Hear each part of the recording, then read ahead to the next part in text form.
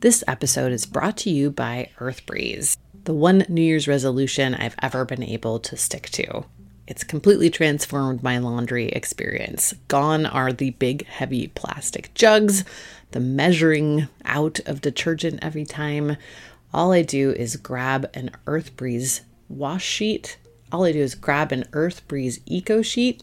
It looks just like a dryer sheet, except it's slightly less dry. It's ultra concentrated detergent. I throw it in the wash and that's it. Never think about it again.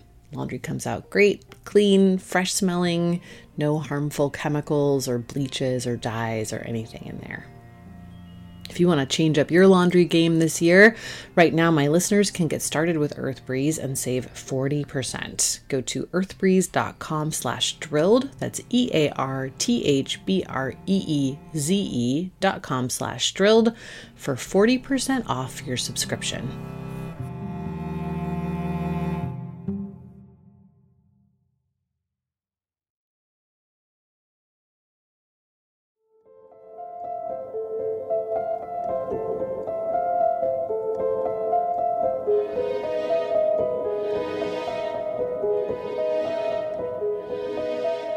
Modern public relations industry was created as a response to basically creeping democracy.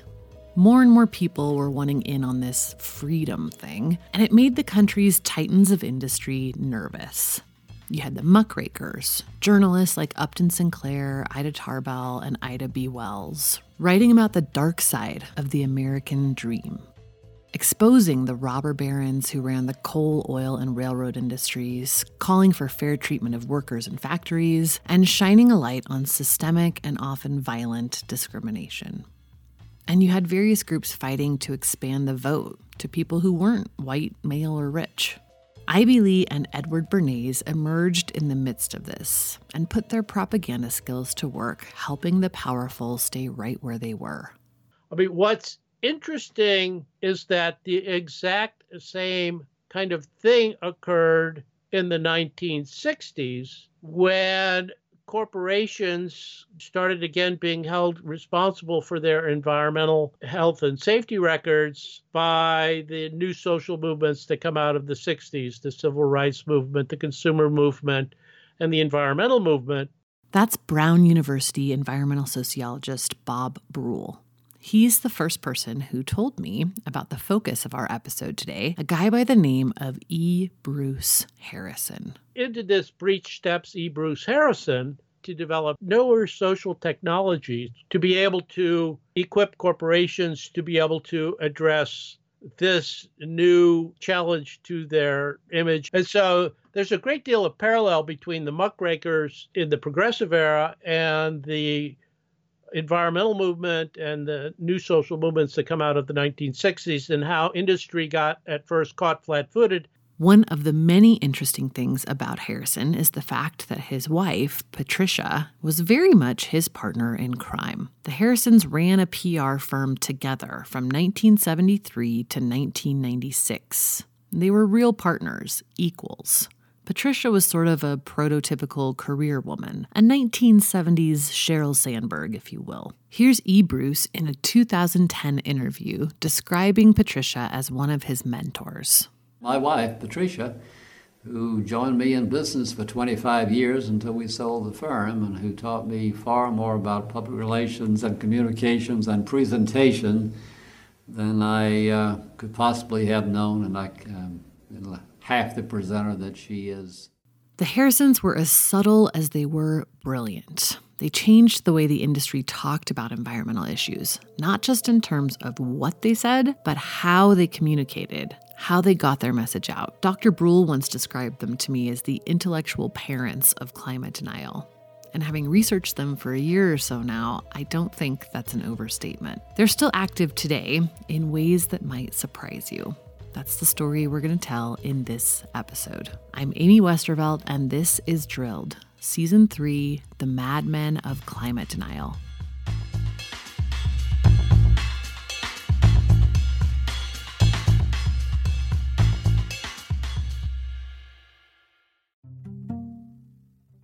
New Year's resolutions are almost destined to fail. I resolve almost every year to work less, and we all know it's not going to happen. But one thing I have been able to stick to, and you can too, is switching up the way you do laundry in 2024 and grabbing EarthBreeze. I know you're thinking laundry is not so fun. Those huge, heavy plastic jugs, measuring out the right amount, getting goo all over the place. It's annoying. EarthBreeze Eco Sheets totally changed the game.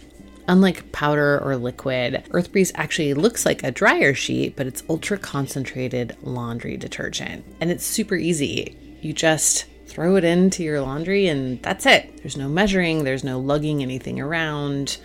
Your laundry comes out clean, it smells great. I love it. It's genuinely made my life easier. It's also dermatologist tested, hypoallergenic, free of bleach and dyes, so it's perfect for every load. You'll never run out of detergent again thanks to EarthBreeze's easy, flexible subscription. You can adjust, pause, or cancel at any time with no hidden fees or penalties, and you save a whopping 40% when you subscribe. Plus, shipping is always free, and Eco Sheets are packaged in a slim cardboard envelope that saves a ton of space. It also gets rid of one more plastic thing in your life. And the company has donated over 100 million loads of laundry and counting to those in need. Right now, my listeners can get started with EarthBreeze and save 40%. 40. Go to earthbreeze.com/drilled. That's EARTHBREEZE.com/drilled for 40% off your subscription.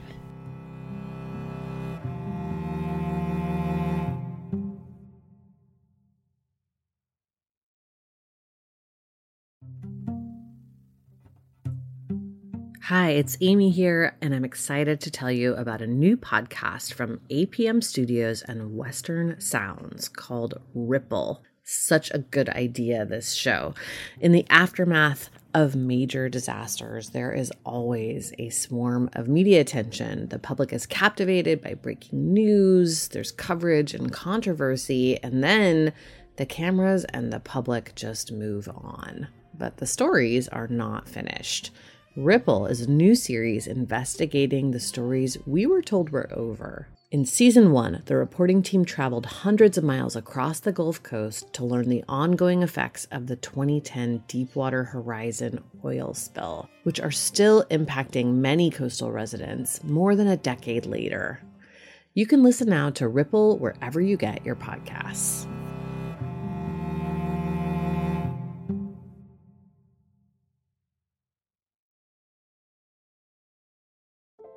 E. Bruce and Patricia Harrison had pretty different childhoods.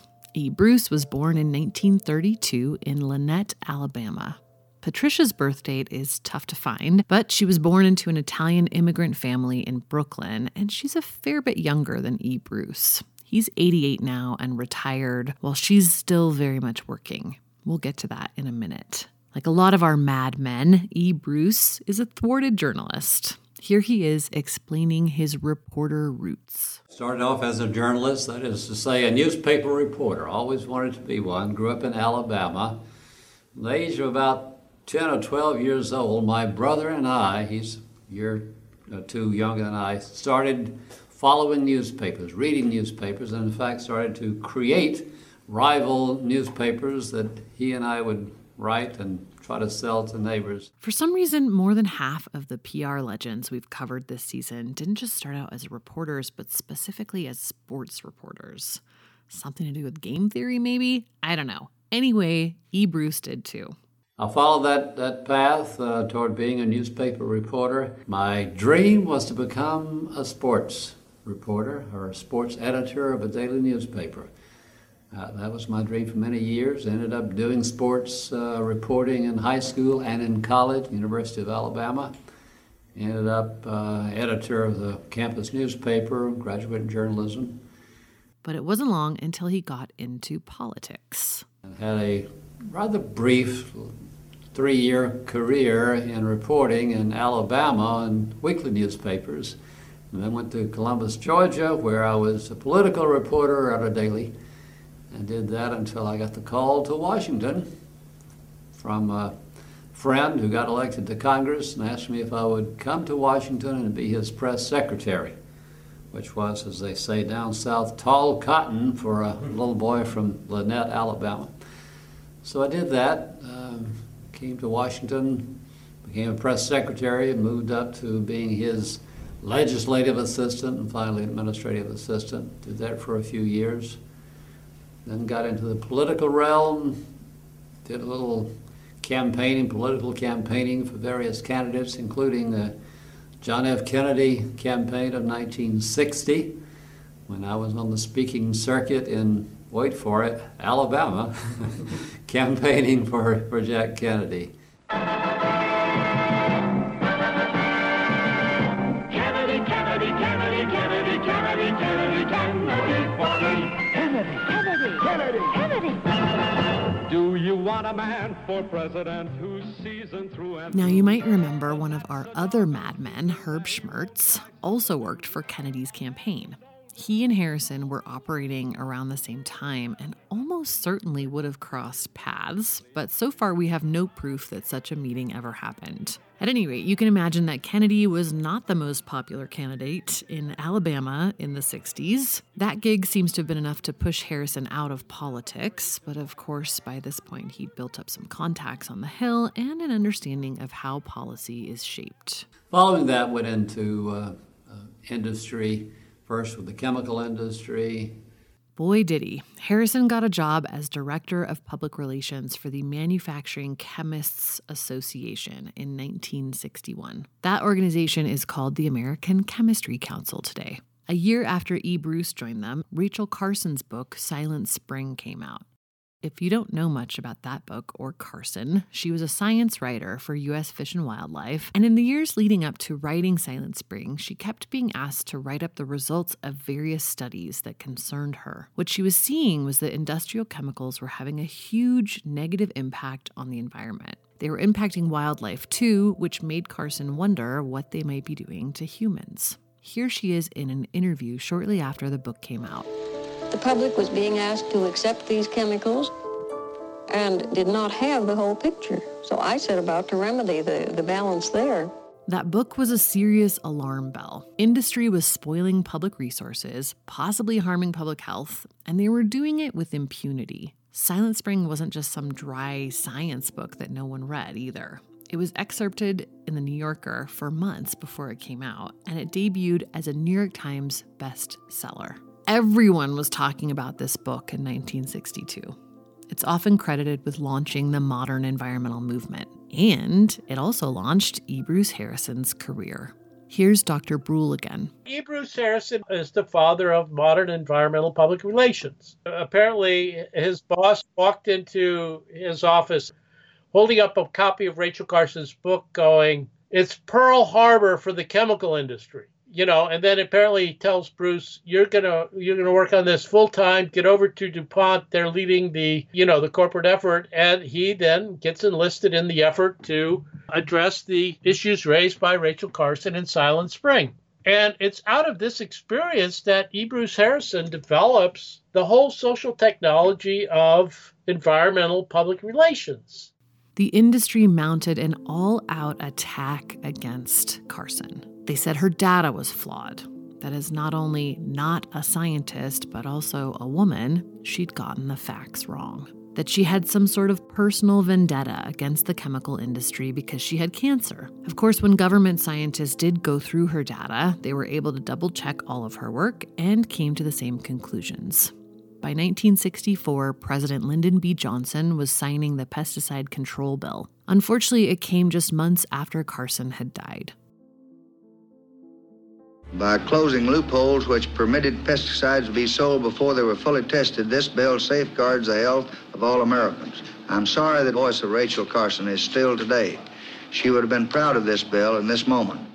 Harrison left the chemical industry in 1969 and went to work for the mining business. Became vice president of a mining company headquartered in New York, where I was what's now called the chief communications officer. I was the vice president for public relations, which was interesting.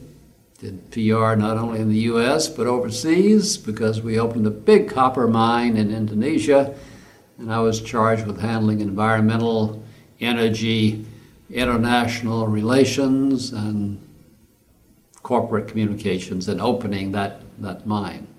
By this point, it was the early 1970s. The Watergate scandal broke in 1972, the environmental and civil rights movements were in full swing, and a guy with Harrison's skills and connections was in demand for industry. E. Bruce and Patricia had gotten together by this point, too. They got married, and Patricia joined E. Bruce at his new PR firm, the E. Bruce Harrison Company, in 1973. Here's Bob Bruhl again. He's just at the right time, at the right place with the right product, because the 60s and the 70s, the corporations are really taking it on the chin from environmental groups. And here comes along a guy with answers of what do you do? And he develops these techniques and then goes on to sell his services to a wide variety of corporations, including most of the major oil companies, the Global Climate Coalition, the Coalition for Vehicle Choice. The Global Climate Coalition was a coalition of companies and trade groups that came together across industries to make sure the U.S. would not partake in any sort of binding global treaty on climate change. That's not my opinion, it's what they wrote down in a whole bunch of meeting notes and strategy documents that our favorite document guy Kurt Davies and the Climate Investigation Center dug up. E. Bruce Harrison ran PR for the Global Climate Coalition from 1992 to 1996. We know how successful their efforts were because Davies and his team have also found documentation of later meetings between the State Department and members of the Global Climate Coalition congratulating the group on their efforts. Here's Davies. It's a briefing memorandum for Undersecretary Dobriansky at the State Department in June of 2001. She is about to meet with members of the Global Climate Coalition and is being given talking points from a deputy of hers named Ken Brill. And it states categorically that the President of the United States rejected Kyoto in part based on input from you. She's congratulating the GCC members that are there and thanking them. I asked Patricia Harrison if she'd had anything to do with the work her firm did for the Global Climate Coalition, and her publicist said no. But her involvement with various other groups the firm handled is documented. And overall, Patricia was very involved in running the firm alongside her husband.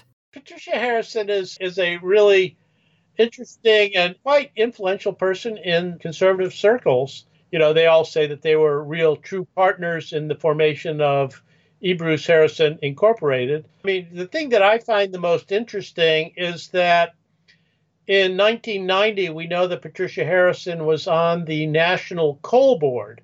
And in 1992, the National Coal Board put out a study about, coal's image needs to be fixed. It then lays out the need for an aggressive public relations campaign to support, and change coal's image. It certainly fits the pattern that was laid down by her husband, E. Bruce Harrison, with the Global Climate Coalition and the Coalition for Vehicle Choice, is that we now have the American Coalition for Clean Coal Electricity. This report that Dr. Bruhl is talking about is actually from the National Coal Council, which Patricia Harrison sat on in 1992 as well. That report is where the whole idea of clean coal came from. We're committed to a future in which our most abundant fuel, coal, generates our electricity with even lower emissions, including the capture and storage of CO2. It's a big challenge, but we've made a commitment to clean. Learn more about clean coal at americaspower.org. We know that Patricia was also involved in the National Environmental Development Association because it's part of her official bio in a lot of places. We'll get to her position in the George W. Bush White House in a minute, but her bio there read, quote, as a founding partner of E. Bruce Harrison Company, among the country's top 10 owner-managed public affairs firms prior to its sale in 1996, she created and directed programs in the public interest, comprising diverse stakeholder groups, including the National Environmental Development Association, a partnership of labor, agriculture, and industry working for better environmental solutions together. The thing about this group, like most of the Harrison's coalitions, is that it spawned a whole host of subgroups too. One of them, the Clean Air Project, counted ExxonMobil, BP, Occidental, and Koch Industries as members. Another was more targeted to indoor air quality. When I saw that NEDA had an indoor air quality project, I checked the Harrison's client list, and sure enough, like a lot of our other Mad Men this season, they were working for the oil and gas industry and the tobacco industry at the same time. They counted Philip Morris and R.J. Reynolds as clients. So I went digging through the tobacco industry archive at the University of California at San Francisco, and it turns out that the National Environmental Development Association's Indoor Air Quality Project was a tobacco industry front group. The National Environmental Development Association created the Total Indoor Environmental Quality Coalition with funding from R.J. Reynolds. The PR firm and the front group share the same phone number.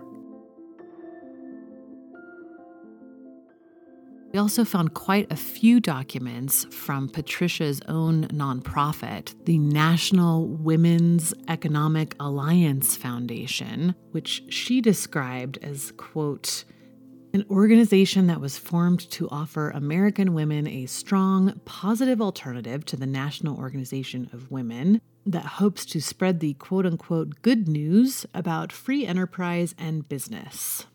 From the mid-'80s to about 1997, there are several letters from Patricia Harrison to the Tobacco Institute, the main front group of the tobacco industry at the time, inviting them to be part of various programs, asking them for money, inviting them to various campaign events. In 1996, the Harrisons sold their firm, and Patricia decided to run for co-chair of the Republican National Committee. I was very interested in having a voice, and I felt that the party needed to reach out to women and minorities, and that's what I felt I could bring. And I remember telling my husband, I'm going to run for co-chair. He goes, yeah, but in the meantime, we want you to let's spin off part of the company, because we were selling it. And we both thought, I'll have an opportunity just to express my unvarnished views, and that'll be it. And the funny thing happened on the way to the forum, I got elected. And I remember standing there thinking, oh my goodness, now I am this. Which put her right into the 2000 presidential election. Having spent 25 years working with her husband to defeat environmental regulations, Patricia was no fan of Al Gore's, who you'll remember was running against George W. Bush in that election. Here she is ripping on Gore at an event the Heritage Foundation hosted with popular conservative talk radio hosts. You know, there's some sense that in Reagan-Carter, Carter won the debate. Winning meaning you're the brightest kid in the classroom and you can memorize and spew out the telephone book. But then you're sitting back and saying, who do I want in my living room for 4 years?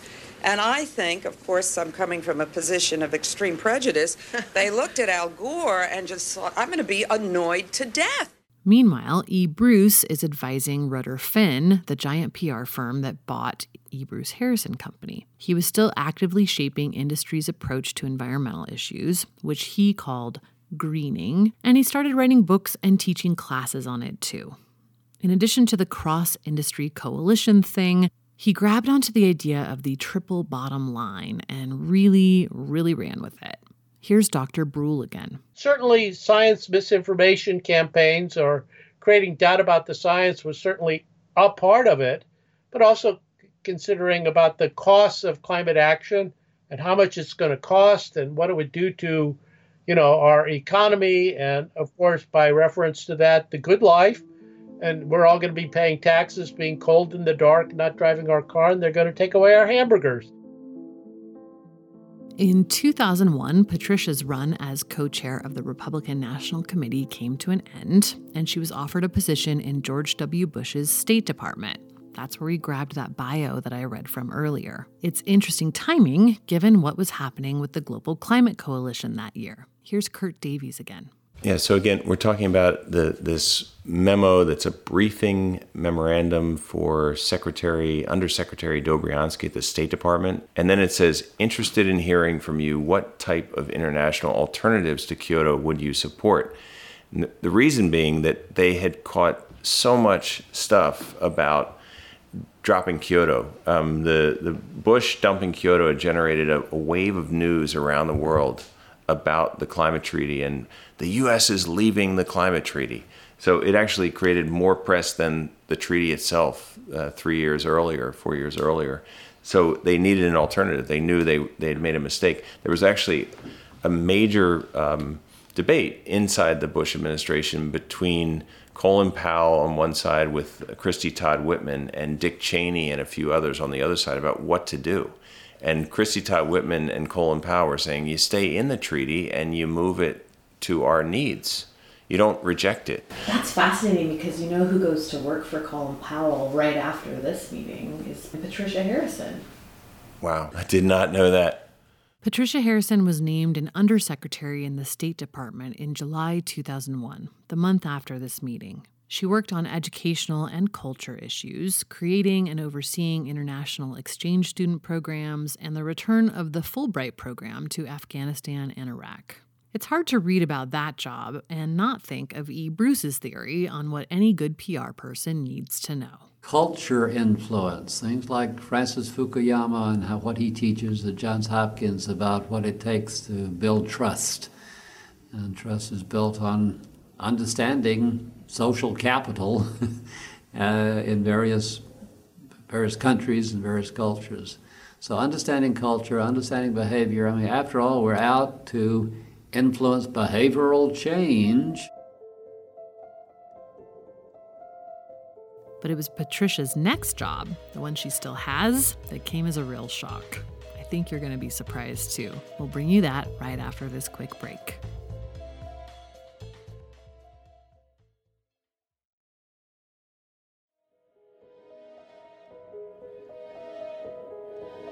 Okay, so last year, I had the great pleasure of being a guest on the Stuff They Don't Want You to Know podcast. Highly recommend it. They basically take conspiracy theories, research the crap out of them, and tell you what's what. Anyway, at the end, we were chatting, and one of the hosts, Matt Frederick, gave me a hot tip.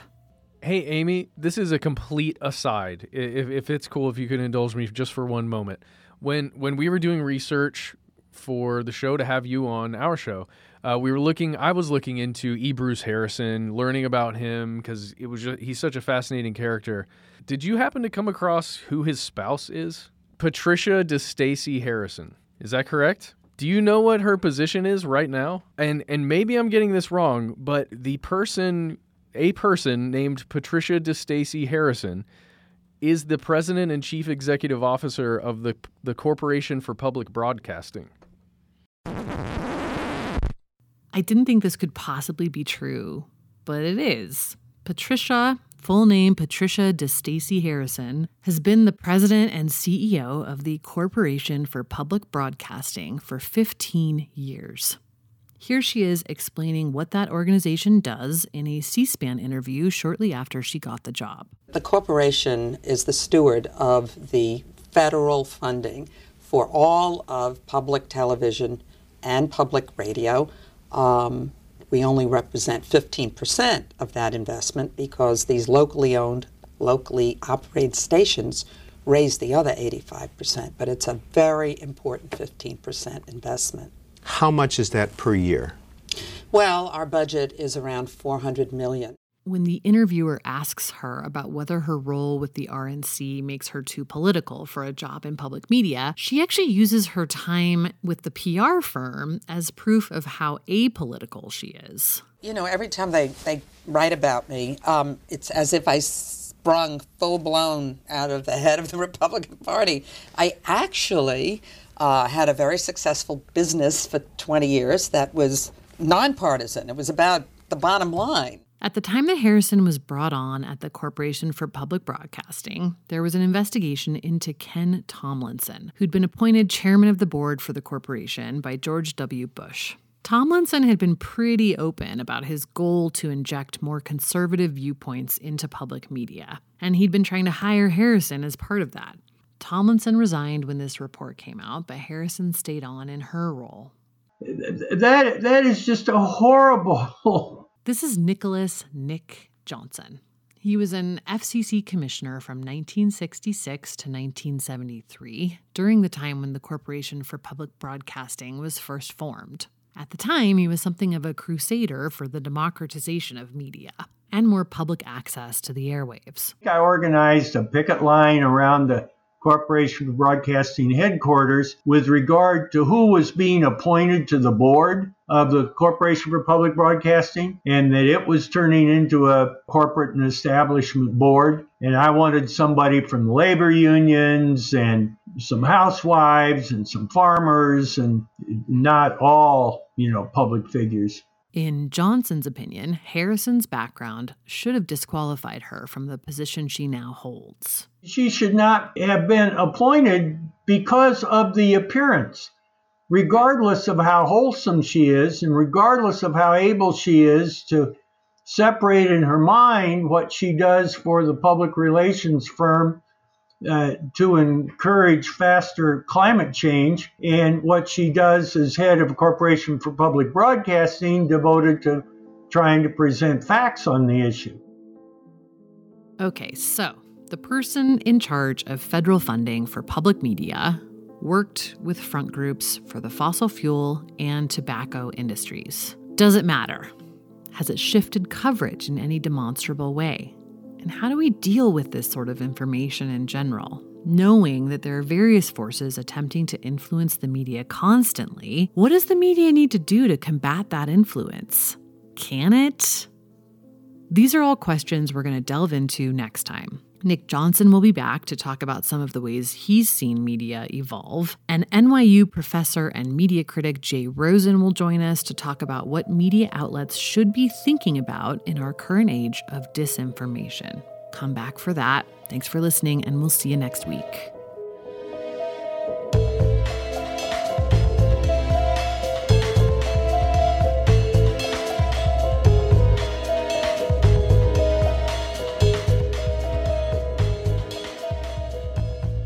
Drilled is produced and distributed by Critical Frequency. The show is reported, written, and produced by me, Amy Westervelt. Our editor is Julia Ritchie. Our editorial advisor is Rekha Murthy. Sound design and score by B. Beeman. Katie Ross created the amazing artwork for this season. Special thanks to our First Amendment attorney, James Wheaton, and the First Amendment Project. The clips you heard in this episode of E. Bruce Harrison were from the Arthur W. Page Center's Oral Histories Project. Clips of Patricia Harrison are from C-SPAN. Drilled is made possible in part by a generous grant from the Institute for Governance and Sustainable Development. We appreciate their support. You can find Drilled wherever you get your podcasts. Remember to leave us a rating or review. It really helps people find the show. You can follow us on Twitter @WeAreDrilled and visit our website, drillednews.com, for more reporting on this subject and behind-the-scenes stories from this season. Thanks for listening, and we'll see you next time.